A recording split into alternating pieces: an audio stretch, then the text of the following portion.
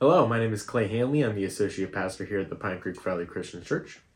And my name is Ron Savitz, the pastor here at the Pine Creek Valley Christian Church. And this is the Pine Creek Valley Christian Church podcast.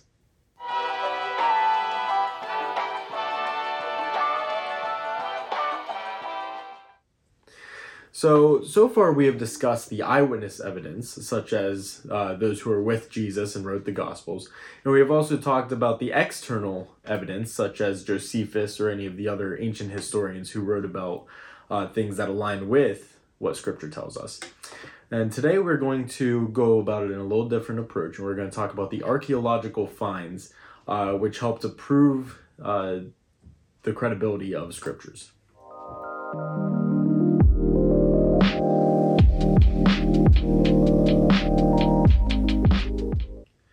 So, Ron, why is archaeology important, and what contribution does it make in reference to the Gospels? Well, it's important because it confirms so much of what the Gospels record. For instance, one archaeologist carefully examined Luke's writings, which would be the Gospel of Luke and the book of Acts, and he discovered that Luke refers to 32 countries, 54 cities, and 9 islands, and does not make one single mistake. In other words, what he records is absolutely accurate according to what they've been able to find. Wherever Luke wrote, they discovered that his writings are absolutely accurate, particularly in regard to history, places, events, and that kind of thing. And archaeology has done the same in regard to the other Gospels. For instance, in the Gospel of John, it talks about the Pool of Bethesda, it talks about the Pool of Siloam. For a long time, agnostics and atheists said obviously John was wrong because they couldn't find him. Archaeologists have found them just exactly as John had recorded. So it confirms that what is recorded there is trustworthy. Yeah, and archaeology can really enhance the credibility of the New Testament. However, it cannot prove or disprove that it is the Word of God, right? So it can enhance, but it cannot prove or disprove that it is the Word of God. And having said that, it certainly contributes to the authenticity of the New Testament and the Bible as a whole. Exactly. Not only, as you said, the New Testament, the Bible as a whole. What we are saying is there's plenty of evidence for the life and ministry of Christ, and also evidence in regard to the events that took place and are recorded for us in the Old Testament. You're going to talk about a couple of those things right now. Yes, I am. There's a great deal of archaeological evidence of the Old Testament events. Two that come to mind is the flood and also the Tower of Babel. Now, the flood, if you do not know, is the story where God sends a great flood which covers the whole earth, killing everyone except for Noah's family.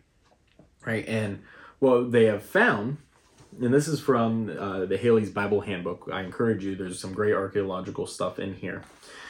But George Smith of the British Museum found in 1872 in tablets from the library of Assur-banipal at Nineveh accounts of the flood curiously parallel to the Bible account, which had been copied from tablets dating back to the first dynasty of Ur, a period about midway between the flood and Abraham.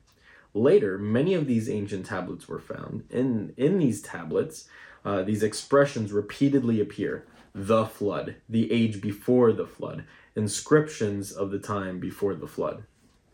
So what this tells us is that throughout the world, not just in this area, there are historical accounts of a great flood which came. And this obviously points that there was a great flood which covered the whole earth. And now the Tower of Babel, we'll start first by reading the Bible's account in Genesis chapter 11, verse 1 to 9, which says, "Now the whole earth had one language and the same words. And the people migrated from the east, and they found a plain in the land of Shinar and settled there.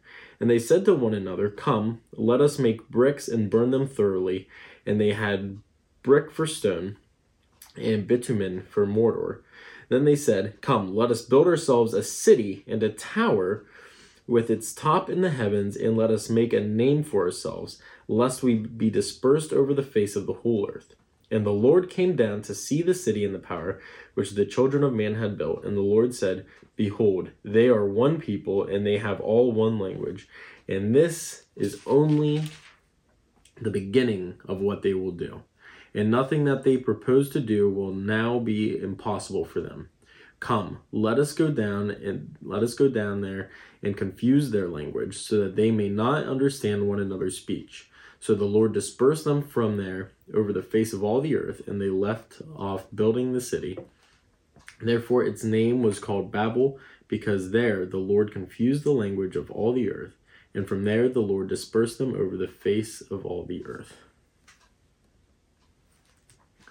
Now, this is a really fascinating story on its own. However, if we look back, archaeologists have found the site and an inscription which seems to align almost perfectly with what the scripture's account is. And what it says: "It is commonly thought by archaeologists that more likely the actual site was in the center of Babylon, identified with the ruins just north of the Marduk temple.